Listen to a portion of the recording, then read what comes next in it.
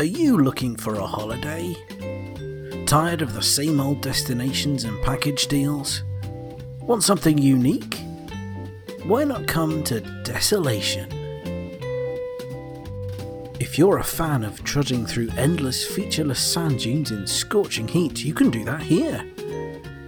We're even blessed with 3 suns, which caters for all you sunbathing enthusiasts too. Our complimentary floating beach towels only add to your experience. You'll find them draped liberally over the remains of previous tourists pretty much wherever you look. If you're looking for a healthy break, Desolation is the place for you too. Our unique detox package provides no food supply, and every single body of water is infested with flesh-eating microbes. The clothes will literally drop off you in seconds, and that's a guarantee. If an adventure break is what you're after, we have abandoned scientific structures chock full of heavily armed robots for you to dodge as they shoot a few degrees either side of you at all times. Alright, so it's a bit grim. There's still sun, sand and sea though. Flesh-eating microbe-infested sea. But on the bright side, you'll barely have time to register the pain before the sweet nothingness of whichever afterlife you're off to. So come to Desolation. It's marginally less horrible than it sounds. Terms and conditions apply. The Desolation Tourist Board cannot accept responsibility if a robot actually does shoot you. All travel, accommodation and catering arrangements are your own responsibility.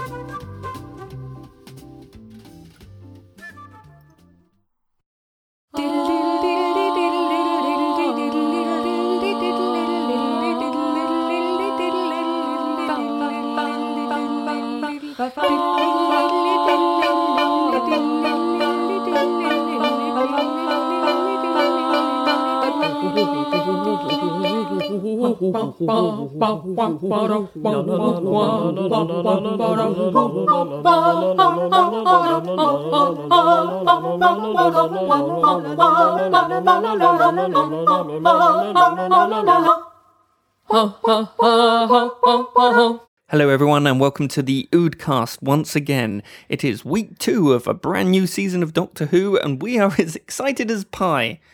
Is pie exciting?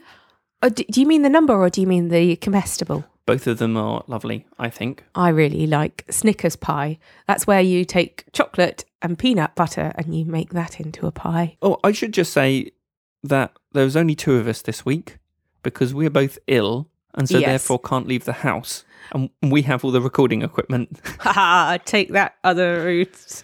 Yeah, so but it's also that we just don't want them to get all the things that are clogging us up right now. And apologies for those of you listening through very high fidelity headsets, as you'll probably be able to hear everything that's sliding around my Eustachian tubes. You lucky people. That is lucky.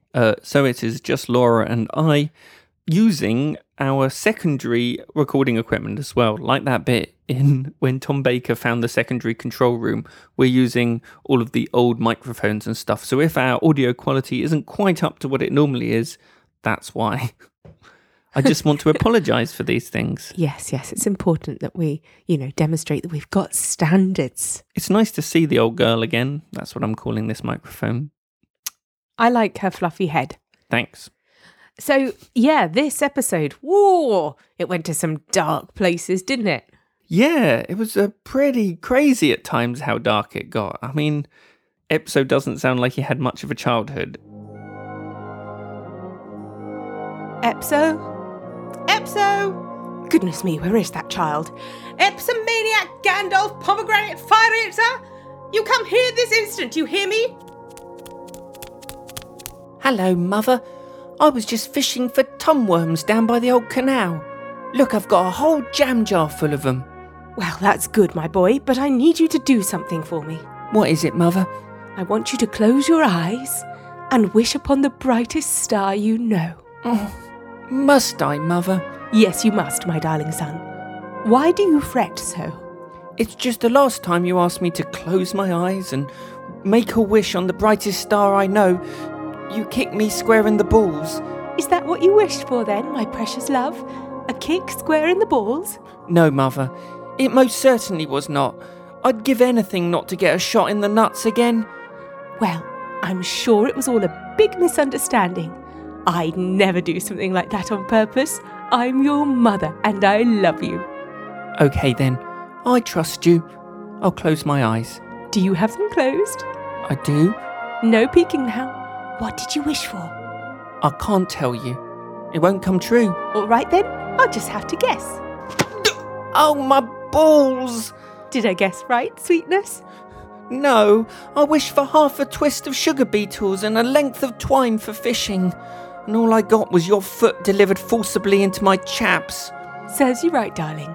After all, what do I always tell you? You tell me, don't trust anyone. Precisely. That's the only thing I've learned in this life, and I'll keep on kicking until you've learned it too. I did a little sick in my mouth.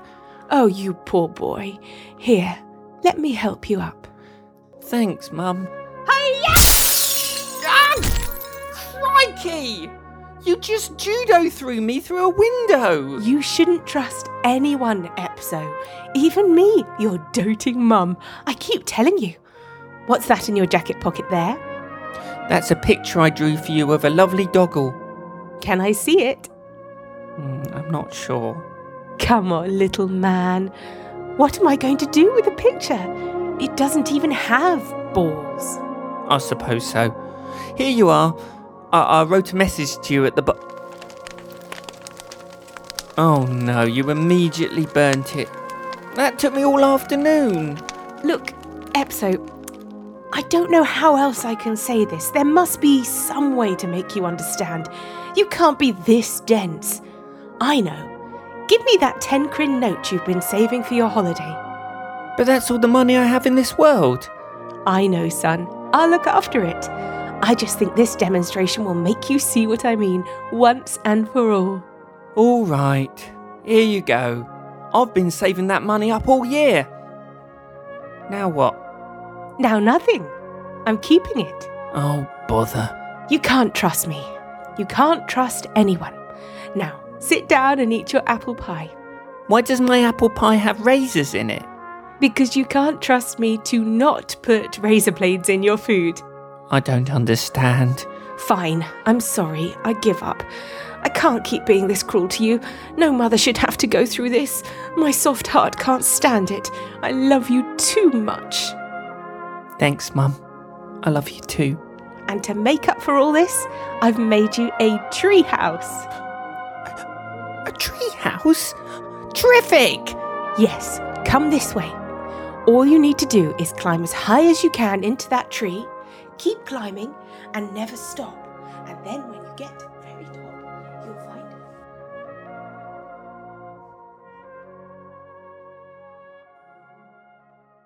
I just don't want to think about it too much, basically. I mean, effectively, it's taking two refugees fighting off in a sort of battle royale style / great race / Hunger Games type thing in a world that is completely hostile. In a world that is so completely hostile. But I think it's not the monsters or the atmosphere or anything like that that is frightening about the planet. It's the concept that people could be so desperate that like thousands of participants can enter willingly into a race where they're most likely going to die or be horribly maimed or injured just for the chance to save their families. That's quite a dark concept. Well, not even their families. Sometimes it was just for the cash. Oh yeah. Which does lead to some interesting questions, doesn't it? About whether or not it was actually a good idea for them to cross the finish line together. Gather round, everyone. I'm really happy you've all come to celebrate my win with me. It was tortuous at times, but I kept you all in my heart, and you made me strong enough to finish. Hooray for Auntie Angstrom! She beat everyone else and saved us! We're proud of you, girl. So many others gave up, fell by the wayside, but you came out on top. Joint top. What did you say, my little chubby-cheeked adventurer? Chubby? I remember that, Granny. I came joint top with Epso. The one who built a planetoid out of diamond with a champagne sea. That doesn't sound very nice to swim in. You get all sticky like that time I spilled grape juice on your bed, Auntie. Yes, you did, and yes, you would. I don't think swimming in it is really the point, Tess. It's just to, well, show off a bit. That's weird. Grown-ups are strange. That's a bit of a generalisation, little Tess. Some of us are, especially Epso. Look, let's not get distracted talking about him and his diamond planetoid. Oh, with the stupid champagne sea. And the wiped clean latex robot friend posse. And the Althusian cigar dispensers built into the arms of every sofa. Such a fire hazard. Yes, I know. He's blown all his winnings on completely pointless junk. I know. What do you mean, his winnings? I thought you won. Joint one. Joint one with Epso, enough Kryn to live comfortably with your entire clan. Yep. See, the thing is, I didn't win enough Kryn to save the whole clan. I split the prize with Epso. I've got, well, a half. Only half? Yes, enough to save half my family. So that brings me quite organically to why I called you here, and why we're missing Auntie Jai, Grandpa Doolan, and my twin brother Berglin. I did wonder why they hadn't showed up. They aren't here. They're on Geranza. The planet of libraries and organic food festivals. That's the one. Look, I'm really sorry, but I'm afraid you all just didn't quite make the cut. What? Granny Keach, you're always talking about my sturdy thighs and only giving me half my rations. I know you eat the rest yourself. It's for your own good. Yeah. Uncle Bobat, you know way too much about wipe clean robot friends. Plus, you got drunk at my wedding and tried to kiss my wife. It was an honest mistake. And you, Tiny Tess. Yes, my favourite auntie. Cut that out. Sorry. I don't know what to say. I just don't like kids. So, yeah, no hard feelings. I've arranged for a cake to be brought to the hideout by the Toothface Baking Company. Probably should have checked their reviews before I booked them. And that is my treat to you. I'm a holographic projection right now, so if we're done here, I'll just wish you all the best and hope you enjoy the cake. It's red velvet. I hate you, Auntie Angstrom. Yeah, that's why you're here. Oof. Awkward. Okay, bye! Well, good riddance, Fatso. Time to head back to the tunnels then, Bobat. I told you not to be such an idiot at the wedding. But there was a free bar. I thought if there was a free bar, then I should... What? No. Oh, you always do this. Look, I'm a man. I've got my own... There were quite a few times when the Doctor really gave people sass, like talking about the nose hairs of the projection. Why do you care? You don't care about anything, to Epso, and like take one of your heroic naps and we'll wake you when we leave if you're lucky. Like, she really doesn't suffer fools or cruel people kindly. Well, the Doctor never has. I suppose it seems quite biting coming out of Jodie Whittaker's mouth, especially given that she's so kind to the people who she sense needs it, especially that pep talk that she gives Ryan when he's standing at the bottom of the ladder, which is of course true, but you could see how it would be very easy for people to get annoyed at him, but he seems to be getting quite a lot of help and support from people when he falls over, when he takes a long time to do stuff, which is great. I mean, I don't know if they've ever really had a companion with the equivalent of that kind of disability before. Well, I mean, a lot of the companions in the 60s and 70s tended to fall over and twist their ankles almost on a weekly basis. What's interesting to me is the ways that the character of the Doctor has remained the same. So the things that you talked about, her incredible intelligence, the fact she doesn't suffer fools gladly. We have her delight in new things, her complete mastery of electronics and stuff. That's all. It's very much the Doctor still, but there are things about this incarnation which are just her. There's solely sort of new qualities. There's this line she says when she's facing off against the guy in the tent, who's called Ilan, I think. Yeah. Villain without the V. Ilan. Where she says, these guys are being really good about the fact that I nearly killed them. And it's just, I've never really seen the Doctor apologise, especially when she's mid-flow, when she's showing off to the villain. So I just, it's really interesting. I do think what underpins this Doctor is that she wants to be part of a team. I mean, she wants to lead the team, but she still wants to be part of it. And she's really interested in what everyone can bring to the party. And she wants to encourage people to be the best they can be. Oh, you're completely right. Right from the beginning of the episode, when she tells Yaz how to stabilise the spaceship, by pulling on the thruster handles, and like the instructions that she gives are fairly complicated. What was it? Pull up and to the right, don't pull down and to the left, or was it and then pull down and to the left? I don't know. It's complicated. But, Yaz got it immediately, and that was part of it. The only person who she doesn't seem to have that much faith in is herself. I thought there were a lot of moments in the episode where she really, really experienced a great deal of doubt. That moment of despair when she gets to the place where the TARDIS is supposed to be and it isn't, and she just sort of says, I've really killed everybody, that's it, we won't survive. And she just seems so completely defeated. And I'm not sure I've ever really seen the Doctor get to that level of, that's it, I've blown it, quite so quickly. Yeah, I think she must still be cooking. I don't think she hasn't even been in the TARDIS yet. And there's a lot of things in the classic series that really, to complete a regeneration, you do need the atmosphere of the TARDIS. There's special facilities within the TARDIS that helps with it. Of course, the new series, every time the Doctor regenerates, he or she explodes the TARDIS completely. So maybe it's a bad idea to regenerate within the console room, because you basically trash the place every time. I don't know. I mean, given how gorgeous it looks now, because let's go there, let's do it. The new TARDIS, oh man, it is so otherworldly. It's like a giant spider made of lava crouching over the central console, and then surrounded by this fantastic almost chainmail effect. And then the new gadgets that the Doctor can use to drive it, the spinning glass TARDIS, the custard cream dispenser. Oh my days.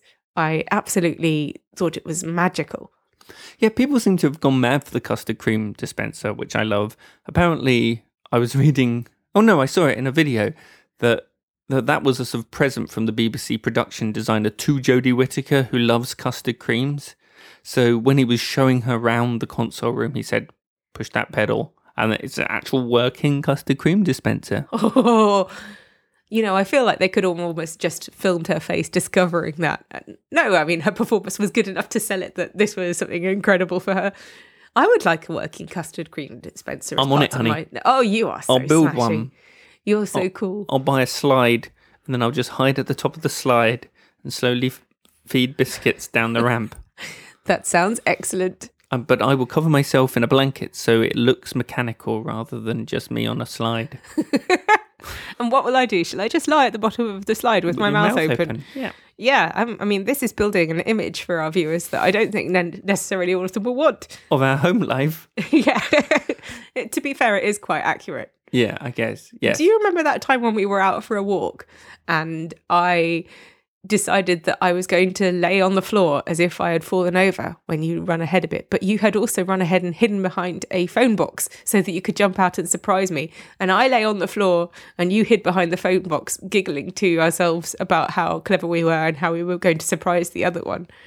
And we ended up like that for quite some time because, of course, both of us were hiding from each other. We're weird.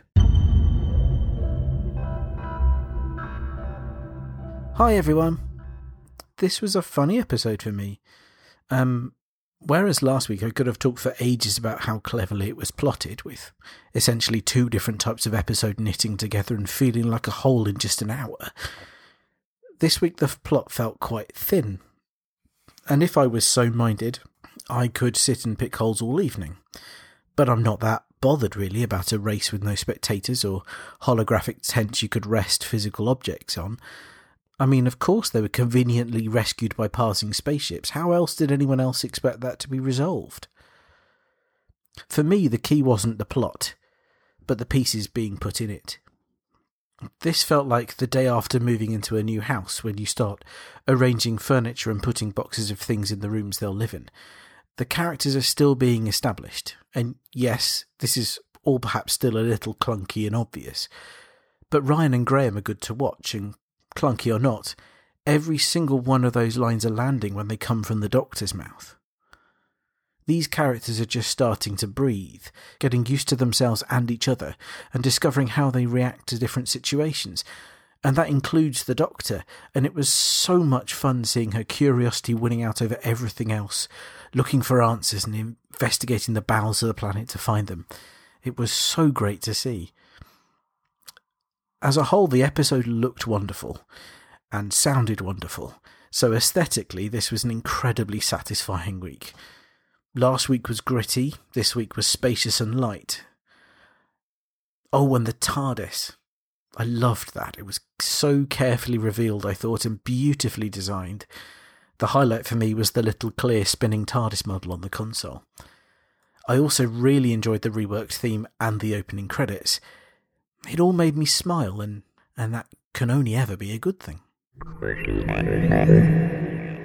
I think one of the things I love about the programme and about the character is how much the actor bleeds into the performance and into the personality of the new incarnation. So I think there's so much about who Jodie Whittaker seems to be in interviews and in sort of things that I've read about her, that her Doctor is as well. So at a real practical level, she loves custard cream. So now this Doctor loves custard cream. So that's a really small example, although it has impacted on the BBC prop budget, the fact that she's now eating all the custard creams and had to create a dispenser for it. But also, just she seems very warm and witty and welcoming, and so her Doctor does. And I just think that's probably one of the secrets of its success and its longevity as a series, is that it looks for its leading actors' best qualities and then weaves those qualities into the fabric of the show. I was talking a bit about the self-doubt that the Doctor has in this episode, and it's quite amusing that the main enemies of this episode are basically floaty scarves of self-doubt, which a lot of people have said remind them of the Dementors in Harry Potter, who J.K. Rowling based on her experiences of depression, because they highlight the weaknesses that you fear about yourself, and they suck the joy and positivity and hope out of every situation. And that's kind of what these self-doubt floaty bandage E.T. shawl scarves do.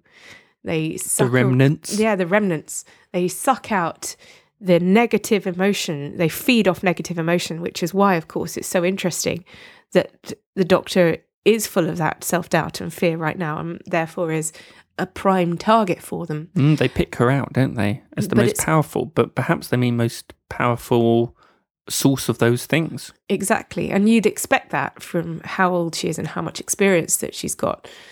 Although, of course, the two contestants in the race will also be loaded with that too, or at least Angstrom would be. Well, they can't beat all those lifetimes that the Doctor's had, though.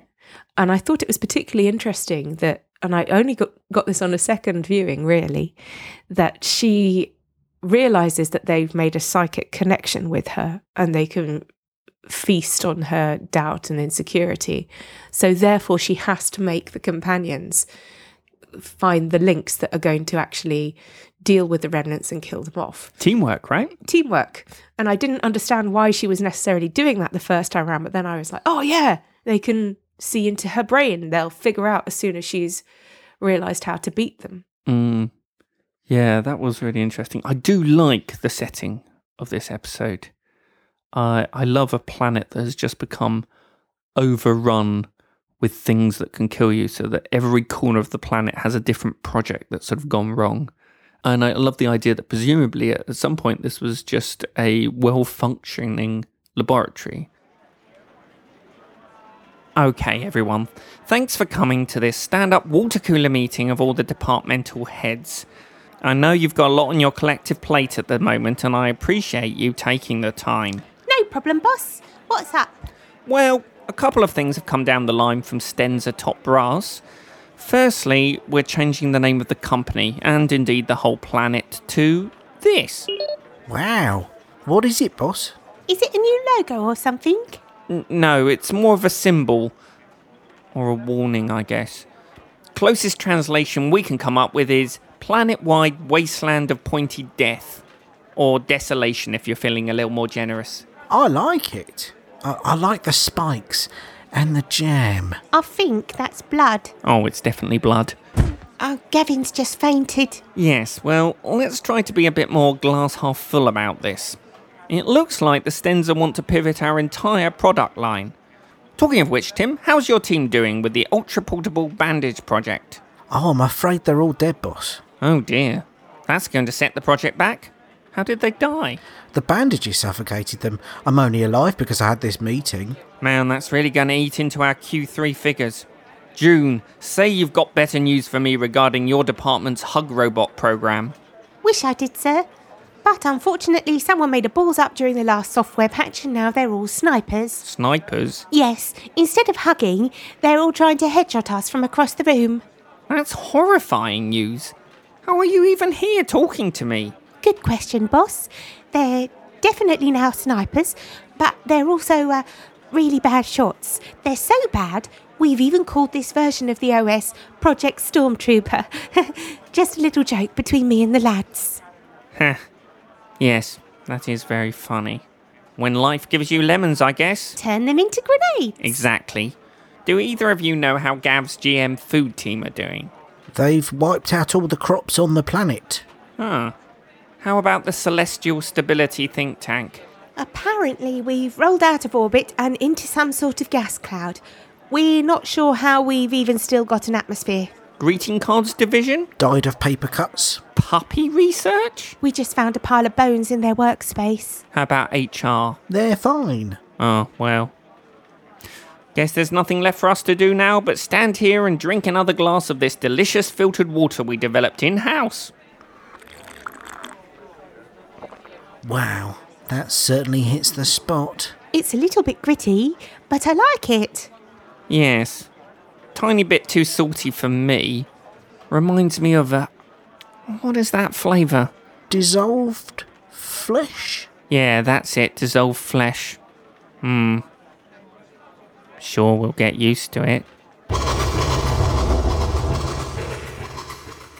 And what do we think about the fact that it's the Stenza that's bankrolling all of this? When we were told, Laura, we were promised at the beginning that these were standalone episodes. I just don't know if they are. I feel like there's too much that's sort of weaving in. And as I said last week, Tim Shaw did get away. You know, they made sure that they showed that he didn't die. So the fact that the Stenza turn up again in this episode, at least in name, makes me think that maybe Chibbers is lying to us. What? That's what I think. Chibnall! We haven't done that this season yet. Let's do it again.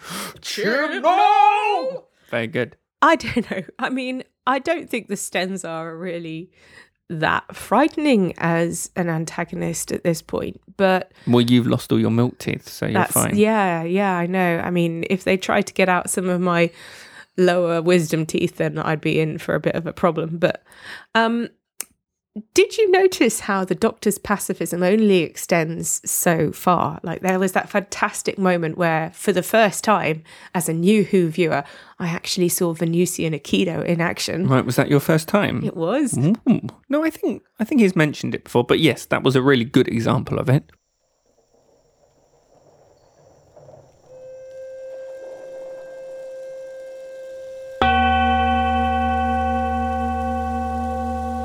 Welcome everybody to Beginner's Venusian Aikido. I am Blah, and it is my privilege to be helping you take your first steps on this most fulfilling journey. First, we must warm up. We do this simply by entwining our legs. From left to right, place your first behind the third, second behind the fourth, and so on until you are fully stretched. Hold this for 30 seconds. For those of you who've only got the two legs, do some star jumps or something. Now, the key to Aikido is to immobilize an opponent using pressure points and their own movements against them. It will work best with 5 arms and 5 legs, but for the most basic humanoids among us, we will also cover the real beginner's moves that only require 1 or 2 limbs. After that, we'll cover proper moves, as I like to think of them, which use several pressure points at once. Any questions? No? Let's start learning the first move then, shall we?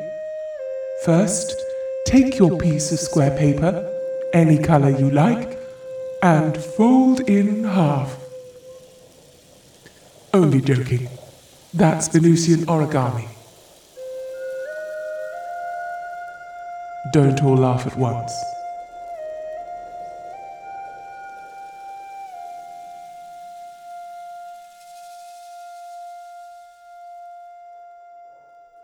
Amazing.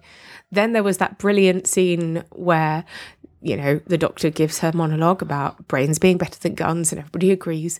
But later on, maybe about 5-10 minutes later in the action, Angstrom fully stabs a creature, a remnant, with a knife. And that's okay. It's a remnant. That's just a bit of cloth.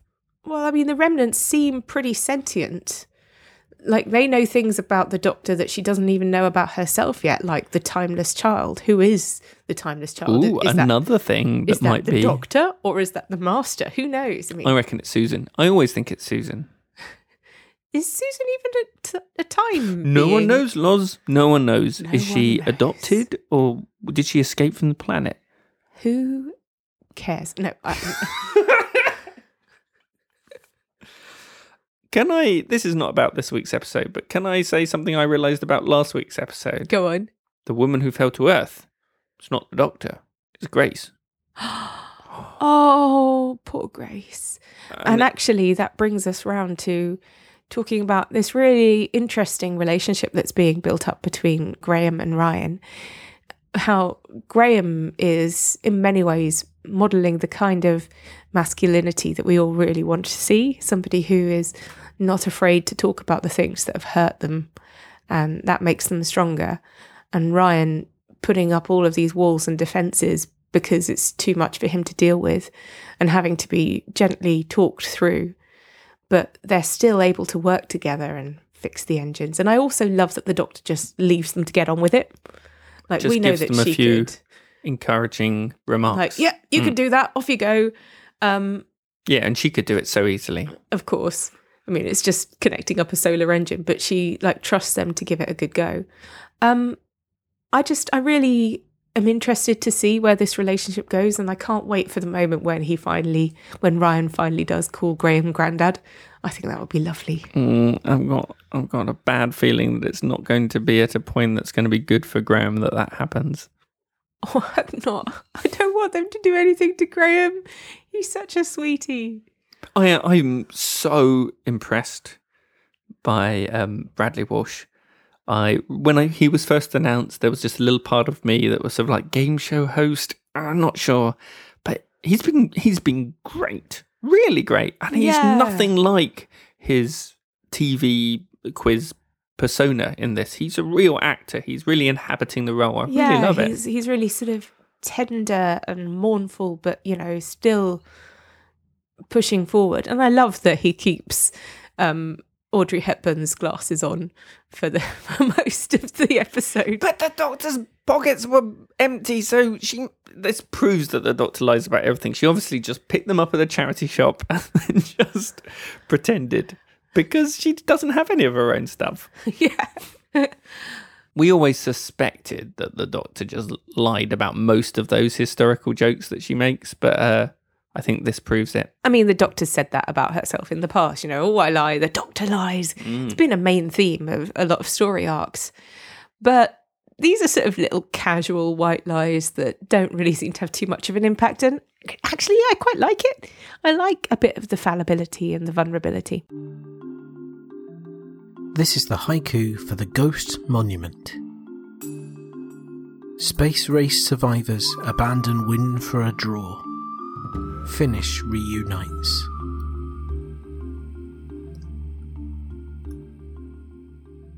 So the last thing that I want to talk about is just how amazing this series looks, and particularly how amazing this episode looks. None of the CGI seems particularly wonky to me, and I know there's stuff like we don't see out of the viewer screen as they're flying along, it's all sort of pointed inwards, but they had put the whole set on hydraulics so they could really shake it all, and there was something about that first 5 minutes that's all kind of breathless and shaky cam, and we sort of meet the Doctor mid-argument, and it feels so sort of dynamic and new. I love the way all of that was shot, and I love how confident this series is in its visuals. I think the spaceships are beautiful. I love the way they did the cinematography in, is it South Africa they were filming in? Yeah, so they used that location brilliantly. And what a gorgeous location. Yeah. And even all the action scenes, they feel good. They feel really well done. Yeah, I mean, for what essentially are just scraps of cloth, they did manage to make them very, very creepy and snake-like and sort of shroud-like. It was very frightening. And snakes and ladders. Oh yeah, you did that, didn't you? I agree. And let's take a moment to express our appreciation of the opening credits sequence. What an amazing piece of work. Just absolutely gorgeous. There's a credit sequence that I could watch again and again. And just the music, beautiful. I really like the music starts low and then it sort of like goes bow and explodes outwards. Like the bass drops. It's like dubstep Doctor Who. I absolutely love it. I love the incredible swirling kaleidoscope of visuals, and with the fantastic music on top of that. I'm really, really enjoying all of the additional elements that have come to the show this season. Yeah, I'm really looking forward to this season's album coming out, because there's some really beautiful themes coming through, which I really enjoy. I always listen to Doctor Who music when I'm writing, because obviously it's very emotional, and also there's no lyrics to put me off. Yeah. And so I'm really looking forward to this album. I think it'll be a great writing album. I was doing a bit more listening this episode, and there were some fantastic incidental bits of music, just like walking into the tent and having almost a xylophone going over the top. But yeah, I just think they've assembled a really talented creative cast. I know that there were some voices before this series started saying, oh, a lot of the people on the show are only there to tick boxes and diversity and things like that. No, that's just total rubbish. Some of the things that we've seen being produced are absolutely world class, and I, for one, am very, very excited to see what else this team can do. Cool. So my summary, I guess, of this episode is that it's slight in terms of plot. It's basically a breathless race from start to finish, but it has some beautiful visuals, some great little character moments, and it shows this new Doctor finding herself, and that reunion with the TARDIS is so wonderful. And normally when we see the TARDIS, it's the companions, the friends' reactions that are the thing that the series is interested in. But to see the Doctor reunited and to see the Doctor delighted, and then the callback to the "you've redecorated," I love it. It was just so brilliant. It was gorgeous. I mean, I almost felt when she ran towards her that she was going to give it a hug, but she didn't. But the way that she rested her hand on the police box sign, and then that little moment, I forgot my key, sorry, and just being let back in, it was like a child coming home, wasn't it? Or a wife. Coming home to a wife. Yeah, it was so lovely. It was very sweet. Brilliant. Well, thank you so much for sticking with us for another episode of the Oocast. We're so happy to have you, and we've been overjoyed by all the lovely comments that we've had through social media about our return. It really makes it all worthwhile. So if you do want to help us, number one, we have a Facebook listeners group called The Commodity, spelt COMMODITY. Just, you know. Did I even spell that right? No. The Commodity, anyway. Yeah, just think of oods in community. Come and chat to us there. There's also our Twitter handle, the Oodcast. And if you could give us a review on iTunes, that really helps us jump up the search ratings. There's so many Doctor Who podcasts. We appreciate your time if you could do that for us. Other than that, we'll see you next week. Bye-bye.